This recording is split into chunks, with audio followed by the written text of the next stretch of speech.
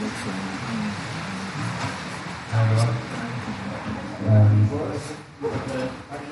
don't know if I'm going to get through this preach. My heart and my brain are spaghetti after being part of the prayer meeting and the worship. I was standing there and I was like, I don't think I need to preach. I feel like God has just done everything already.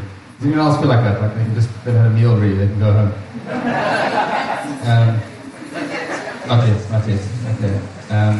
Luke is right. As soon as he said that was going to be the focus for us for the next couple of weeks, I got super excited about God the Father. You might think it's because I'm a new dad. Where's my child? He looks like Princess Leia at the moment. He's got his little earmuffs on. But that's not actually the main reason.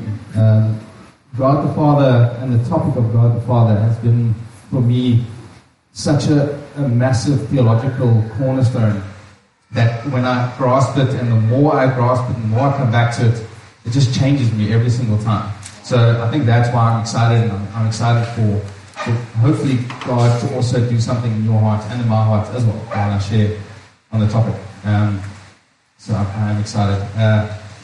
Little story about my dad. My parents were separated when I was 1 year old, and I kind of lived with my mom for most of the time while I was a little child. And then when I got older, when I grew up a bit, I used to be able to see my dad. I think it was every second weekend. He would come, we stayed in Joburg, he would drive across Johannesburg, he would come and pick me up, and I'd go and spend the weekend at his house, and we'd eat junk food and popcorn and all the fun stuff, and we'd watch movies, and I'd sleep late, and all the stuff that I couldn't do with mom. But man, I just love my dad so much, and every weekend I just want to spend time with him. I look forward to it. As soon as he dropped me off on Sunday, I used to watch his car driving off into the distance, and I was just gutted, and I was like, why can't I be with him all the time? I just want to be with my dad. I couldn't wait until the next weekend. I wanted to be like him. You know, even as like a little child, I wanted to wear baggy jeans, and my dad always used to wear like 5 knives on each side. So I don't know why, he's a bit of a paranoid guy staying in Joburg, but I wanted to be like him, and he got me all these like wooden knives, and I used to stick them into my belt, and I used to feel like my dad. God also reveals himself as a father. And if you read through the Old Testament, it doesn't happen a lot where God reveals himself as a father to individuals. It's mainly to the nation of Israel and to the people of Israel. He reveals himself as father. And if you read through the stories, you keep on seeing this picture of God forgiving his people and bringing them into relationship with him, and then they kind of wander in their hearts and they go after other things, and they fall short and they sin, and God displays his long suffering, and he sends prophets and they come back to him, and it's this cycle. And you just read the Old Testament, and you're like, how are people just trapped in this cycle of walking away from God? But you see this character of God and his long-suffering nature of always wanting to woo his people back. And I was thinking the other day that there's a large misconception when it comes to the gospel. And it's this: it's that salvation and the forgiveness of sins is a byproduct of what Jesus came to do. It's actually a byproduct. I think a lot of us think that the main reason that Jesus came and the main reason that we become Christians is so that we can have our sins forgiven, so that we can go to heaven. And that's partially true, but it's actually one of the ingredients to the main event that Jesus wanted to do. The main thing that Jesus wanted to do, and it came through in worship and Luke's intro now, was to restore us to the Father. That actually was the whole point. Our relationship with God before we are Christians is broken. It's severed from God through our sinful nature. And God wants to make a plan to restore relationship. The way that he does that is by forgiving our sins. But his actual intent is relationship. Amen. It's not just the forgiveness of sins. 2 Corinthians 5:19. Do you have that scripture? It says, for God was in Christ. When I read this, when I read God, I read the Father. For God was in Christ, reconciling the world to himself, no longer counting people's sins against him. This is the wonderful message he has given us to tell others. The first thing is reconciling the world to himself. How does he do it? By forgiving sins. And when I grew up slightly older, like I was saying, I used to live with my mother primarily, and I used to see my dad on weekends. And then at one point he moved to the south coast of KZN, so a couple of 100 kilometers away. They had to kind of fly to get there. And growing up as a boy, I was living with, at this point, just my mother and my sister.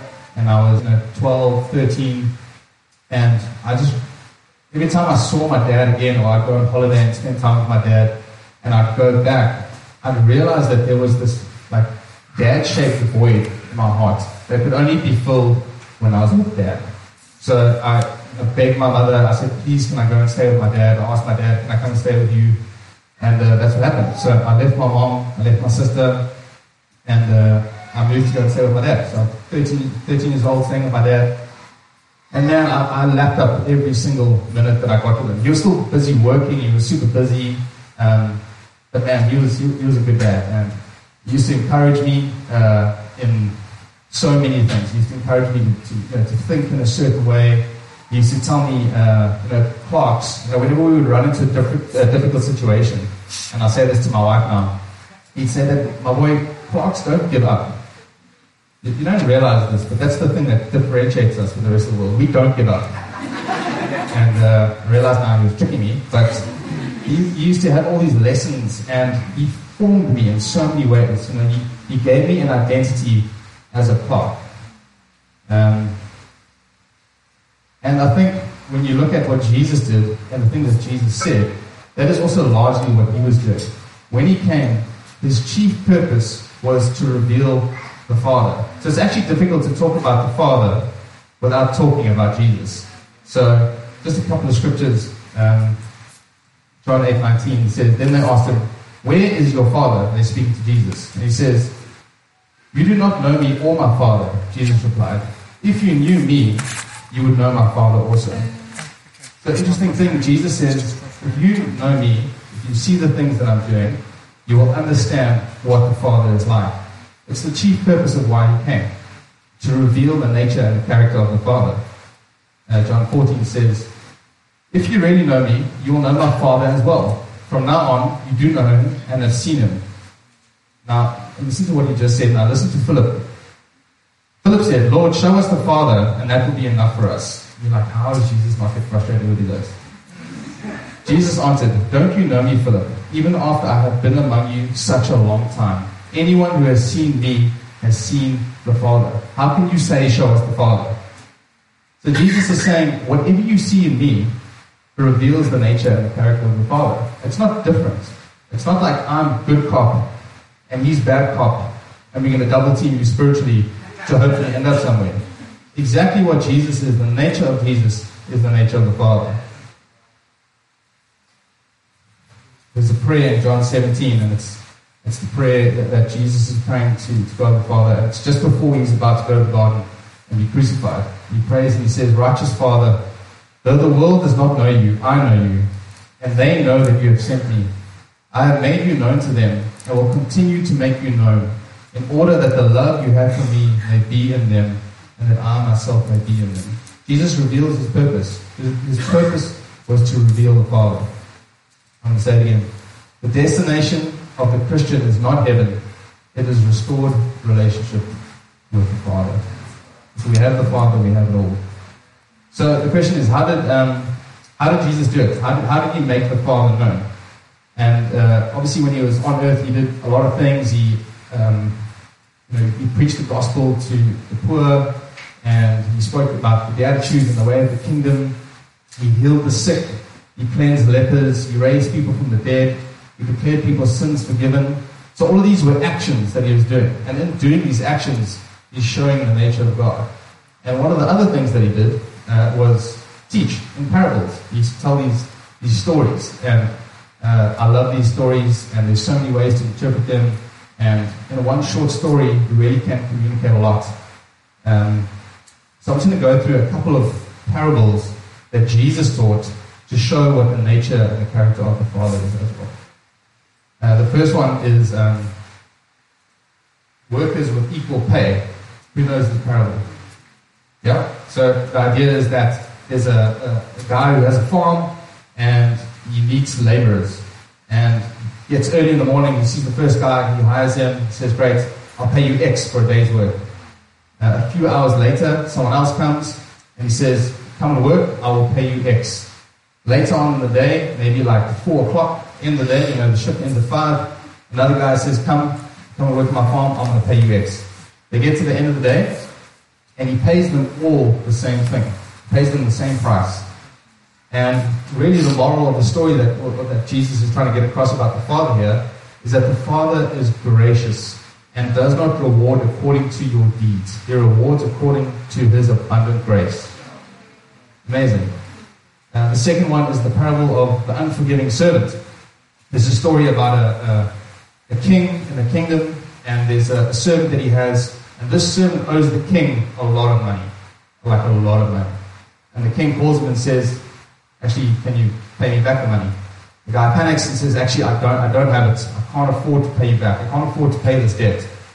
And the king looks upon him and pardons his debt. Says, don't worry, I forgive you your debt.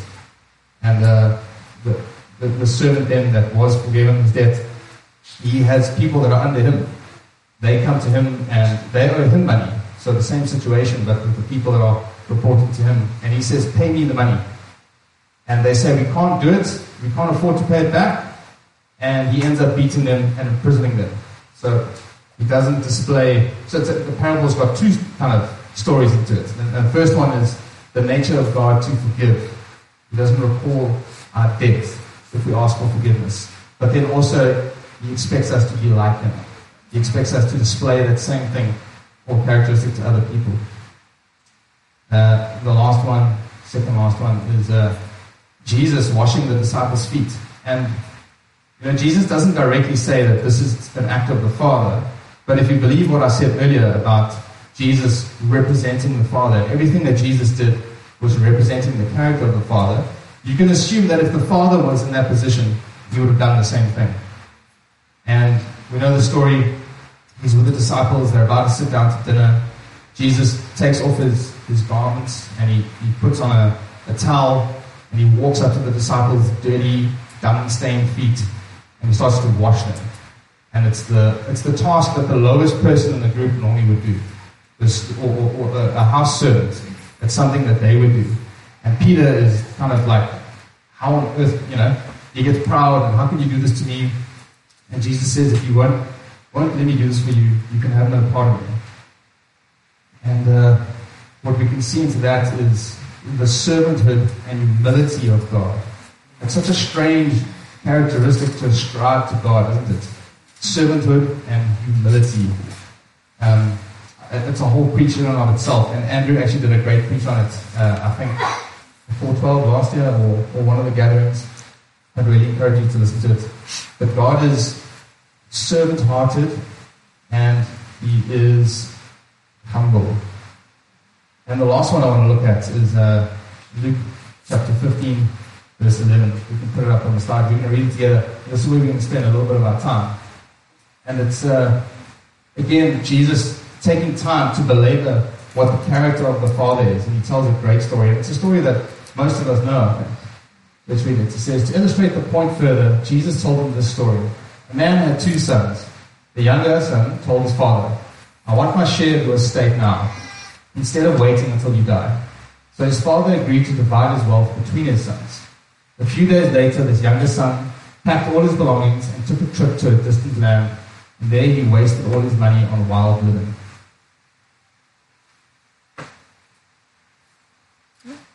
Sorry. About the time his money ran out, a great famine swept over the land, and he began to starve. He persuaded a local farmer to hire him to feed his pigs. The boy became so hungry that even the pods he was feeding the pigs looked good to him, but no one gave him anything. Carry on. When he finally came to his senses, he said to himself, at home even the hired men have food enough to spare. Here I am dying of hunger. I'll go home to my father and say, Father, I've sinned against both heaven and you, and I'm no longer worthy of being called your son. Please take me on as a hired man." So he returned home to his father, and while he was still a long distance away, his father saw him coming.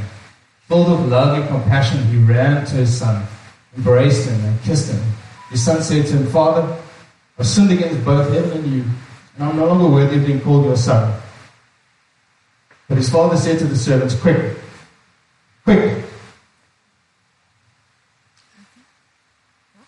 bring the finest robe in the house and put it on him. Get a ring for his finger and sandals for his feet. And kill the calf with been fattening in the pen. We must celebrate the feast, for the son of mine who was dead and now has returned to life. He was lost but now is found." So the party began. We'll read the rest after this. And there's a few key elements here that I felt like God wants us to dwell on and to settle into our hearts in this parable. And the first one is that in the beginning, the son, before he had left, valued what the father could give him more than the father's name.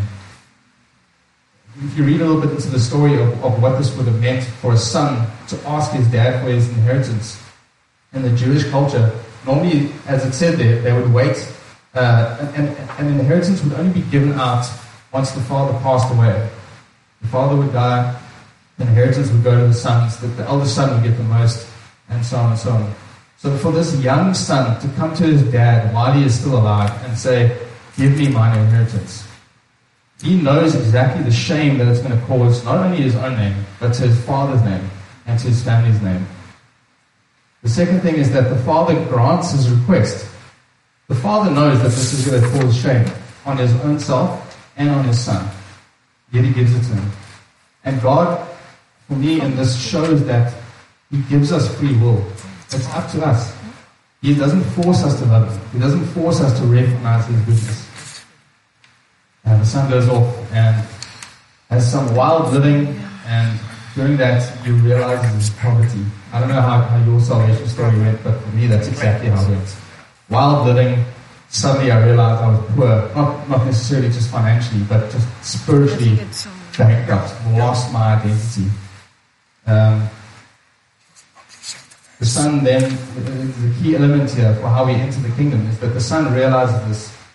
The interesting thing is, he first becomes aware of his poverty. He first becomes aware of his brokenness. He doesn't become aware of what he did against the father. He just realizes that in his father's house, there is wealth, there is treasures, and he can go back there, maybe as a servant. And he realizes that in order to do that, he needs to repent. And he says, "Father, forgive me. He says this in his heart. He says, "Before I go, I'm going to go." He hasn't arrived there yet. He's still in a distant land. He says, "I'm going to go to my dad, and I'm going to say to my dad, I've sinned against you, and I've sinned against heaven." So there's a realization in his heart that not only did he bring shame to his father, but he also brought shame to God. He brought shame to the commandment which says, "Honor your mother and your father." So he sets off and goes back to his dad. And when you read this parable, you get this picture of the father waiting in this farmhouse. I always picture Gladiator. Who hasn't seen Gladiator? He's walking with his fingers through the wheat. All the men love that scene. But it's this farmhouse, and you picture the father sitting in this house in this long dusty road, and you see this ragged son that brought shame to the whole family come walking. And the father, he breaks out of his seat and runs down the road. And in some translations it says that he's moved with compassion and falls on his neck. This is this dignified father that seeing his broken son, runs up to him, falls on his neck, he just smells repentance on his son. His son doesn't even get a chance really even to say, "I'm sorry." He doesn't get a chance to say the things that he had purposed in his heart to say. And the father brings him in, has compassion on him. And when I was living with my dad then, around 15, it was great. And then as I got older, my dad and I slightly grew apart. We still lived together. He became super busy with work, and I was a typical teenager, and I had my own ideas. And 18, 19, I was finished with school, and was kind of in the peak of my wild living days, and my dad used to let me use his car every now and again. I didn't have a car. And the one night, I always had to ask him. He had this beautiful Mercedes-Benz that he had worked super hard to buy. So he would let me drive that from time to time, but I always had to like prep him like 2 or 3 days in advance. Like, this is, can I use your car? And the one night, a couple of friends of mine were over at my house, and we'd been potting, and it was probably about 2 a.m. or 3 a.m. And my one friend needed to get home. And he's like, cheers guys, I'm going to walk. And I knew that this guy was going to get mugged or something on the way home. So I was like, dude, let me just give you a lift. I'll give you my dad's keys. I know where they are. I'll give you a ride. So I went and got the keys to the Merc, jumped in the car, and cruised. And on the way there was having a bit of a joyride. And I ended up ramping the car off of a curve. And the car fell probably about the distance of the ceiling down to the floor into a ditch. And I had 3 of my friends with me in the car. And when I came about, I thought that I just kind of slid into the bushes with the car. So I thought to myself, let me just put it into reverse and try and pull out. And when I felt for the gear knob, it was up here. So I was like, nee, I'm probably going to have to push it, so I can't reverse. And then when I tried to get out, there were branches sticking through the window, and I turned around, and everyone was unconscious. So I kind of crawled out to realize I was in this ditch, crawled back up to the main road, and started calling, the ambulance and the police and stuff. And I knew at some point that I needed to call my dad, and I was terrified because our relationship wasn't good. I'd stolen his car. I'd written it off completely. It was shaped like a V. It was like a boomerang. It was completely done. And my dad answered the phone. It was a verbal. He answered at 3 a.m. And I said, Dad, I've been in an accident. Can you come help? And he drove over, and it was the longest wait of my entire life. It probably took all of 10 minutes for him to get there. But to me, it felt like days of sweating and what is he going to absolutely crush me in front of my friends that are now getting consciousness. And he arrived at the scene, and he quickly spoke to the police. He first came to me and said, "Are you okay?" Looked me in the eyes. And then he went to the police, spoke to them, went to the ambulance. Some of my friends went off in the ambulance. He said to me, "Get in the car." I got in the car, and everyone was off, and then we drove home. And he said to me, "My boy, I'm so glad you were in that car. I'm so glad you were in that car. Because that car's got airbags, and it's got bags on the side. If you were in any other car, I wouldn't have forgiven myself. I'm so glad you took that car." And I was so shaken, and I was so ridden with guilt because my one friend was injured. I had betrayed my dad. I'd stolen his car. And all he could care about was me and my well-being. And he took me home. And I'm an adult by this point. I think I was about 18 or 19. He put me in bed. He got in the bed with me, spooned me, and just held me. And we slept like an entire night. And it did something so profound for my heart to know that in my worst of times, when I had betrayed my dad the most, he was able to be there for me. Amen. And I think the amazing thing is that everything around us in nature, everything that's been created, has been created in a way to represent the nature of God and the character of God. It says that in Romans chapter 1, that people are essentially without excuse. If everyone had to be honest, even while they're unbeliever, they're actually without excuse because nature itself reveals God. It's the same with marriage. It's a picture of God. And us having fathers, and my father was actually just a picture of the real father, of what he's like. And but my father isn't perfect. Far, far, far from it. And on the other side of the coin, I also had another father figure in my life that did terrible things to our family. Absolutely terrible things. But I had this other father, and I've heard pictures of other fathers. And for a lot of us here, you might not have a father. You might not have met your father. Or you might have a dad that's fantastic one day and torrid the next day. You get these kind of shifting images of what a father can be. Read James 1:17. Did I give you that verse? 3 James, yes. It says, whatever is good and perfect comes to us from God above, who created all heaven's lights. Unlike them, he never changes or casts shifting shadows. And the thing that I realized when I grew up in God and started reading about the Father, I realized that sometimes I would paint the picture of my dad onto God the Father. And the best that he could be was kind of the best experience that I have had of the Father. And in talking to other people, I realized that even this story of mine kind of falls flat, because that was just for me. You might not have had a good dad at all. In fact, you might have had a terrible dad. But the Bible and the Word is fantastic, in that Jesus shows us what the Father actually looks like. And the Word promises that He is not like shifting shadows. You know, shifting shadows, when if there was a light over here shining on this pulpit, it would move around, the shadow would be changing all the time. It says that God is constant, He is consistent, His nature is constant. And this is really something that our hearts need to grip about God. God is always good. The Father is always waiting with compassion and open arms to receive us. And it's actually something that, it's one of the most basic truths about God the Father, is that He's compassionate. And in His relationship with us as a Son. And it's something that we have to get, because if we don't get it, we will struggle to get some of the other aspects of God. Because I can't necessarily talk to you about the nature and the character of God and exclude God's discipline as a Father towards us. And that word can be so loaded depending on your context and what your understanding of discipline is. You know, it can be just straight up punishment for something that you did. My dad had every right to discipline me when I wrote his car. And that can look a certain way. But if we know and believe that God essentially is a good Father who always has the best for us, we'll see His discipline as a good and a beautiful thing.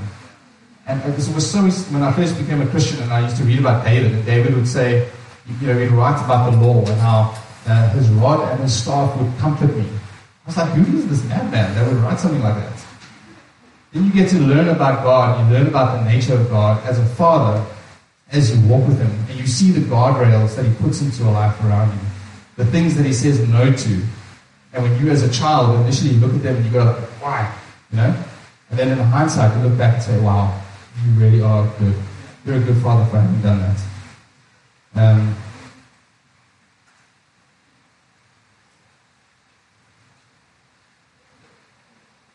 So understanding, there's an interesting verse in Ephesians. I'll just read it out. And it's Paul writing to this church in Ephesus. And one of the main prayers that he writes, he tells this church, I'm praying for you. He says, I keep asking that the God of our Lord Jesus Christ, the glorious Father, may give you the spirit of wisdom and revelation so that you may know Him better. And it's almost like Paul is saying, the way that you as a church are going to grow, the way that you as individuals are going to grow, is by knowing the Father better. And it's cool. I love what God is speaking to us even through worship. We want to know you more. We want to know you more. That was the Holy Spirit that was crying out in us, in you guys, to the Father. We want to know you more. And it's amazing that there is that potential for us to know the Father more. I want to speak about what happens, and it's going to start getting practical now, is what happens if we don't understand this nature of the Father, and not only don't understand it, but don't receive it. What happens if we don't get to know the Father? What happens if our hearts don't believe that He's compassionate, that He'll run down the road, that He's quick to forgive? What happens? And these are some of the, I'm going to call them symptoms of not seeing the fatherly character of God. Number one, I don't always know where I stand with God. Is He angry or is He not? Can I ask for forgiveness? So as I read through those, or through this list, just check your heart. See if any of these apply to you. The second one, I frequently need to hear others, especially leaders, say that I'm doing well. I receive my identity mainly through prophetic words and other people's encouragement. When I wobble, my first response is to go to people.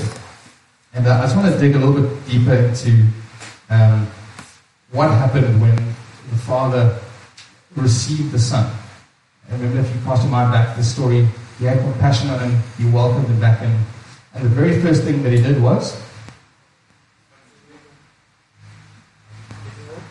he kissed him. Yep, gave him a big kiss. It's amazing. I've got a little boy now, and I can't stop kissing him. It's so weird. And he hates it. He enjoys Lawrence's kisses, but I've got this beard, so he just gets so upset. But I can't stop kissing him. It's the strangest thing. But one of the things that he does after he kisses him, it says that he gives him the finest robe. And if you think about the son, he would have come in, he would have been filled with dirt from working with the pigs. His shame would have been so apparent to everyone. And the father gives him not just a robe, not a servant's robe, he gives him the finest robe. And that robe represents, I'm gonna cover that shame. Not only am I going to cover it, but I'm going to reinstitute you as a son in the house. I'm giving you the finest robe. I'm not going to give you what you deserve. I'm not going to even give you what you asked for. You asked to be a servant. I'm going to give you the son's robe. The second thing that the father does is give him a ring. And rings are really cool, and you can probably infer that the ring that he gave him would have been the family ring.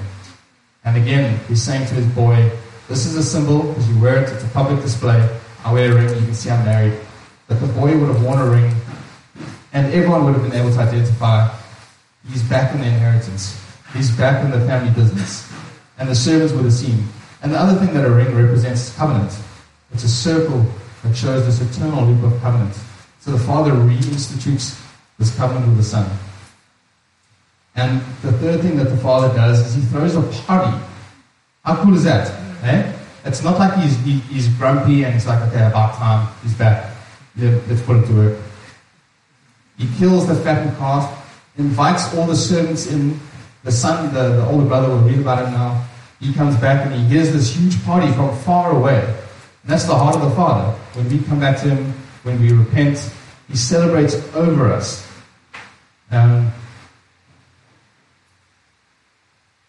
So what did the son receive from the Father, which he couldn't get from anyone else? And this again speaks to that list that I just read.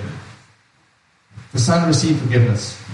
Only God can forgive us, and only God can declare us forgiven. He can because he is the judge and also the forgiver. And this is something that our hearts need to hear from God. And we can't look to other people all the time for our forgiveness or for our stand. It's something which our hearts need to receive from the Father once and for all, to forgive. The robe. And it also speaks about status. If we haven't received that robe from the Father, we're going to look for it in other places. We're going to look for it in other people. We're going to want other people to tell us where we stand. We're going to wonder, why am I not a deacon? Why am I not getting to preach? Why am I not on the stage? Why? You get where I'm going. If our affirmation and our status doesn't come from what we experience from the Father, we're going to be driven by other things all the time. Our identity. It's the same with Jesus. As he was baptized, before he had done a single thing, the heavens opened, the Father spoke, "This is my Son, who I love, and in him I'm well pleased." And it happened again at the Transfiguration, when Jesus was, he appeared before the Father, and who was there? Elijah and Moses. And the Father again speaks to him. He said, "This is my Son, in whom I'm well pleased, whom I love, listen to him." And this is something that our hearts need to receive from the Father as well. We need to receive that identity. And it's great. We're in a community which is super encouraging, super prophetic, and it's something that we're called to do. We're called to encourage one another. But the first voice that we're meant to hear when it comes to our identity and our status is the Father's. It's also the first place that we're meant to go back to when we have a wobble. If I'm struggling with my identity, Dave and Keena are not my people. I go to the Father. Father, can you remind me? Let's read the gospel again. What does your word say? If I'm still struggling, then I can phone Dave. And maybe I'll phone you. If I'm struggling with, why am I not getting opportunity? Why am I not seeing the things in my life that I want to see with the Father? Why am I not growing in promotion in the church like I want to? I don't go to Luke and say, "Hey Luke, when are you going to promote me?" we go to the Father and say, Father, can you show me the robe that you have given me? How do I wear it? There's a quote that I love. It says, mercy is not getting what we deserve, and grace is getting what we don't deserve. And it's the cool thing about the Son. What he didn't deserve anything when he came back to his Father. And all that he asked for was, just give me food, let me work for you. And the Father gives him so much more. And that is the heart of the Father towards all of us. God wants to give us identity. He wants to give us identity and status. He wants to speak affirmation of us. He's waiting at all times, crouching, just for us to go to him, to hear it from him. And it's something that we need to do. It's something that we proactively need to posture our heart before God. Say, God, why don't you tell me who I am? I loved, there were so many prophetic words that were tying into this, but I think it was Christina was saying, we need to keep on hearing it from the Father. It's so true. All of us need to keep on hearing it. I'm not going to go into the older brother, but we won't read it, but I'll tell you very quickly. The older brother hears this party going on, and he goes there, and he gets limp. He's like, I've been working all day. You just spoiled this dude over here. What's, And he says to his dad, I've been serving you all this time, and never once did you give me anything. And for me, as someone who's quite settled as a Christian, that is often my default to slip into. And I think for a lot of us that have been serving God for a long time, we think, okay, we've heard it now from the Father, we've got the identity, that's going to work. It's going to work. And we don't return often enough back to the Father to hear his affirmation. And then the fruit of that is that we become the older brother. And these are the symptoms, older brother symptoms. This could be the mindset if you've fallen into that heart. Christianity, while I'm alive, is mainly hard work, but it's okay because one day I will get a reward. And I'm not going to expect joy until that day. I don't find joy in people getting saved. When others are promoted, I feel overlooked. And even when I read that, I'm like, oh, I felt like that recently in some areas, But it's amazing how the Father, even for the Son, he reminds him, he says, hey buddy, I have been with you all this time. He reminds him that the reward is not in the fattened pig that he didn't get, but actually that he's had access to the Father at all times. Anytime you could have come to me, we could have hung out, we could have had a relationship. Not only that, but everything that I have is yours. He's basically saying to the brother, everything that I'm enjoying is also your right to enjoy. And in a sense, I think that's what God wants from us, that are older brothers in the house as well. We're meant to see what the Father is doing. The Father is celebrating the return of sons. And we're meant to go epic. Because the Father is inviting us to be like him. And who's Jeannie? Would you mind just, you prepared a video song. Would you mind sharing what you shared during worship? That game thing. I don't know how to do that. We were watching the runners running, and we were cheering them on, and it was actually really fun saying, woo, keep going, you got this, breathe, push through, you can do this, And I really felt the Lord share with me in that moment. This is what I do with you. I'm your encourager. I'm the one who's with you as you run. And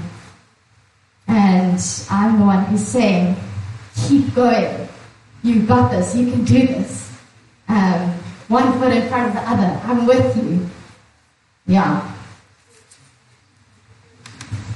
I was umming and ahhing about whether I should include this video or not. Let's before you play, the backdrop here is that it was the 2012 Olympics, and there was a runner from Great Britain called Derek Redmond. Some of you might have seen this video, but he had won most of his races leading up to this. I think this was the semi-final, and he was teared up to be the winner. So he was the favorite to win the final race as well. And this is the semi-final.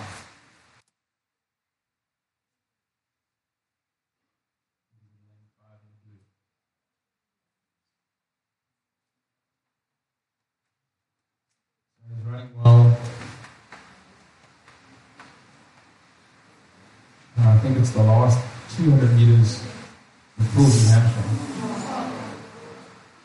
And if you pull your hamstring, you're done. And it's the Olympics, so the race carries on. No one's going to stop and turn back.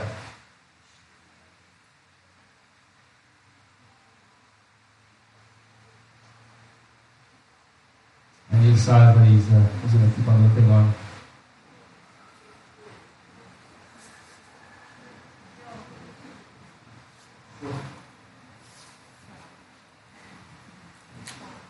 And then what is dubbed as the most memorable moment in the Olympics, his father breaks through the security.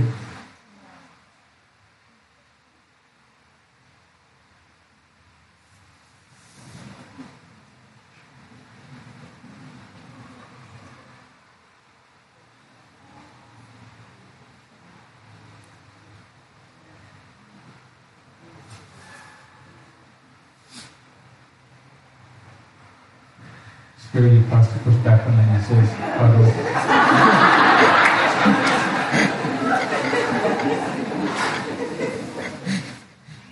he tells the boy in an interview afterwards, he said, I saw my son having a problem and it was my duty to help. I actually went on the track to try and stop him from inflicting further damage to himself. And it was his son's idea. He said, give me back in that lane. And I offered him a shoulder to the end. And the father walks alongside. Incredible, eh? And for me, this is just another one of those incomplete, imperfect pictures that display the heart of the Father towards us. And I think it's amazing. Jeannie didn't know that I was going to play this video, but it so clearly ties up and affirms to me what God wants us all to receive from Him today. The Father is for us, wants to walk alongside us, wants to encourage us, wants to speak to us, even when we're not getting it right.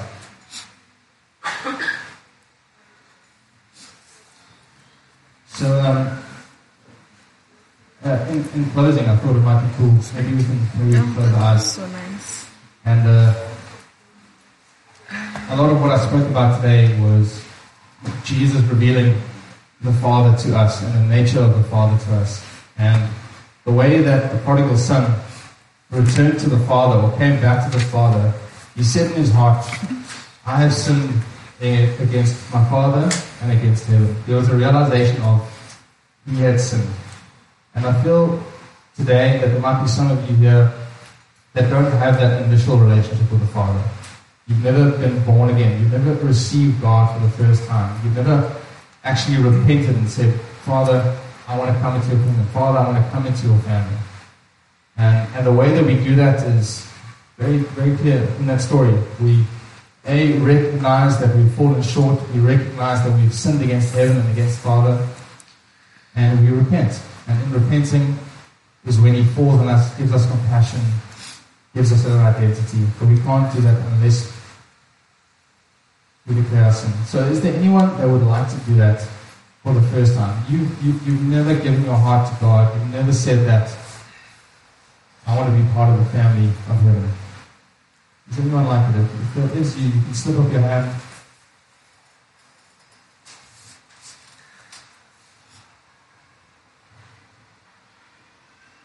All good. Okay. I'm going to hand over to you. Okay.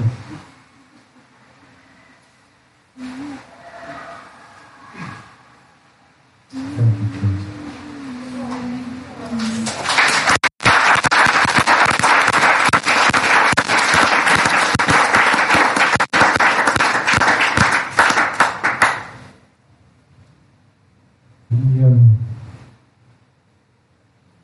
The real turning point of that message, the crux of that message is this.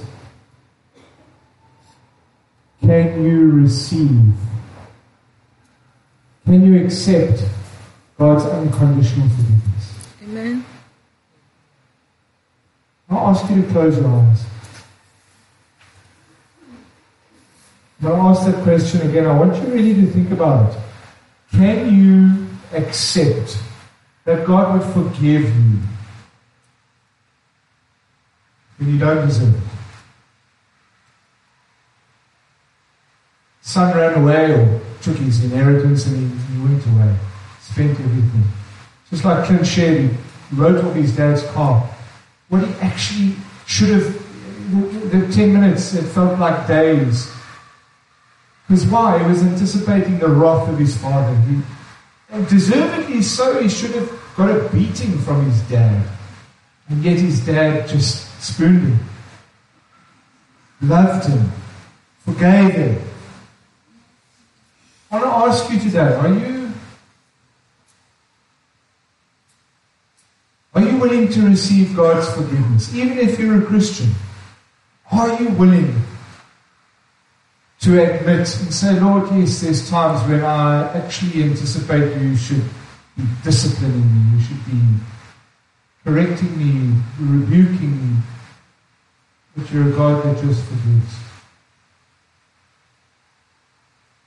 I feel for today that for some of us that's just too hard. It's just too hard to receive God's forgiveness. You know, like the servant that went to him, the boss, the manager, the owner said, you know, you owe me. He said, I can't pay you, forgive me. He said, okay, I'll forgive you. And yet he couldn't go and forgive. It was unconditional. I forgive you. Maybe you're battling with that today. And if that is you, if you are struggling to say, Lord, I should pay a penance. I should do something to earn your forgiveness for something I've done wrong or a way that I've lived, or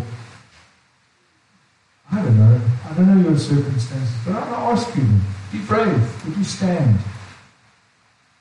Would you stand this afternoon? Say, Lord, help me to receive your unconditional forgiveness. Is that you? I ask you to be brave. Is anyone here this afternoon? I'll pray with you. It's not to embarrass you.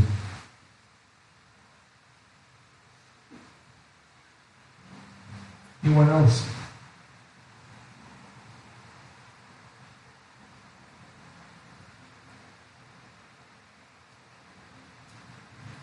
We're so trained, Father God, that everything has a price. That we expected to pay. We don't just get given. We earn a salary by working 5 days a week or 6 days a week for a month, and then we get a salary. Everything is a buy and sell. Everything has a value, and yet, Lord, you so easily and so willingly are willing to forgive us if we just say, I'm sorry.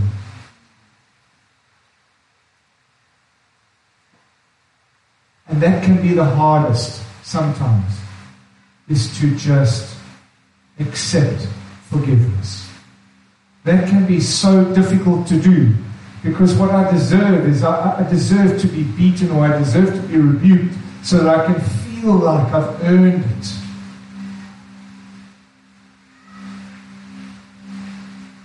For the brave few that have stood up this afternoon, Lord, I pray, Lord, that they would surrender.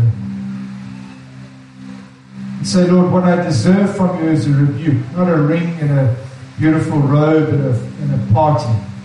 What I actually deserve is a good right old smack. And yet, God, you love us so much. The core of this message is that you love me so much, Lord. When I deserve that, you give me the best. You said it's okay. Help us, Lord, in our prideful way to accept your forgiveness, Lord. Help us, Lord, to come before you in a surrendered way.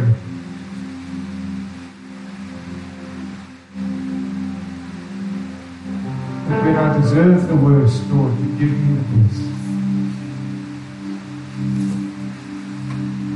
When we deserve the worst, Lord, you give us the best. You're a Father that loves us so much, Lord. Help us to do that, Lord. Help us to just lay down and say, okay, I receive from you what I don't deserve. Forgiveness. And that forgiveness is permeated with love. It's a love we don't understand. Help help us to receive this, Lord. The love that comes from you and you alone. A love that says it's okay. As I am. It's okay. Lord, I pray for a posture that even the prodigal son had. I sinned against you and I sinned against him. And yes, it's okay. I love you. I love you.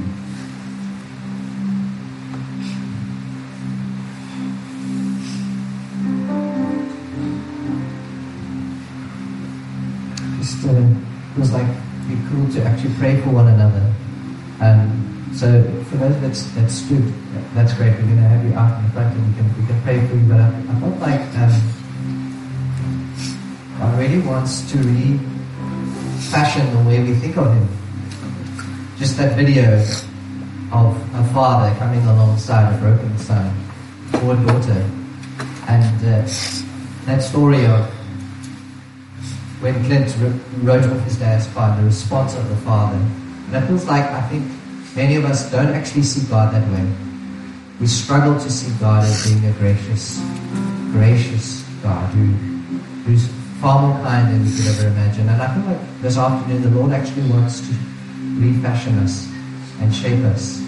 So I would love it if you feel like, actually that's me. And that's probably a lot of us here, because we live in a very broken generation.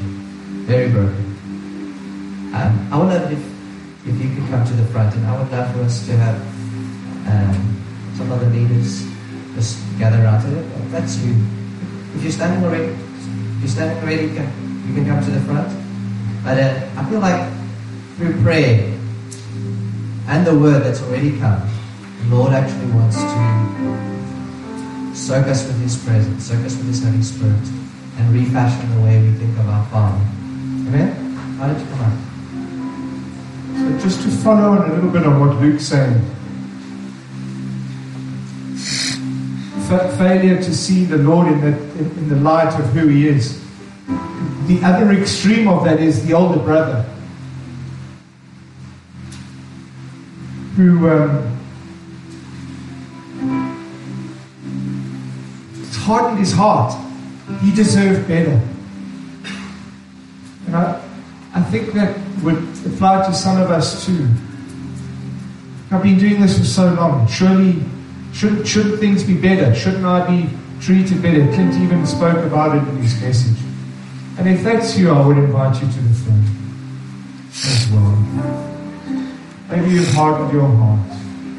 You're not seeing God the way, and you're looking at circumstances and you're going, Lord, yeah, but what about me? Don't I deserve it a little bit more? A little bit better? Not to embarrass anyone, but let's respond to this, Lord.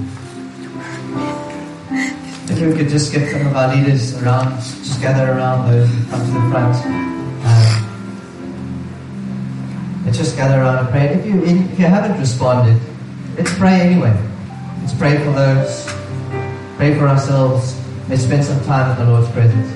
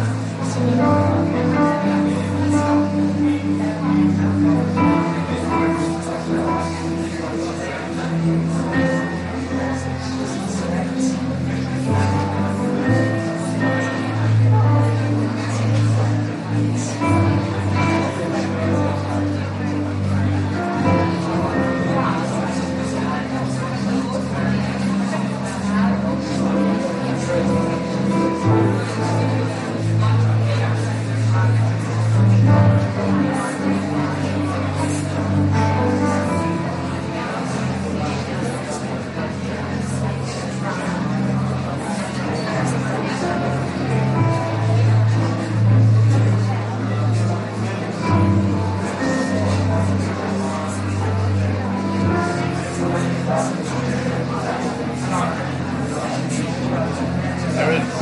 Oh, us. That was me. Yes. What did you do? You're looking so sharp. I work at Great. So I see Clint, that's why I was dressed so smart. Okay, you see or something, eh? Smart in the black.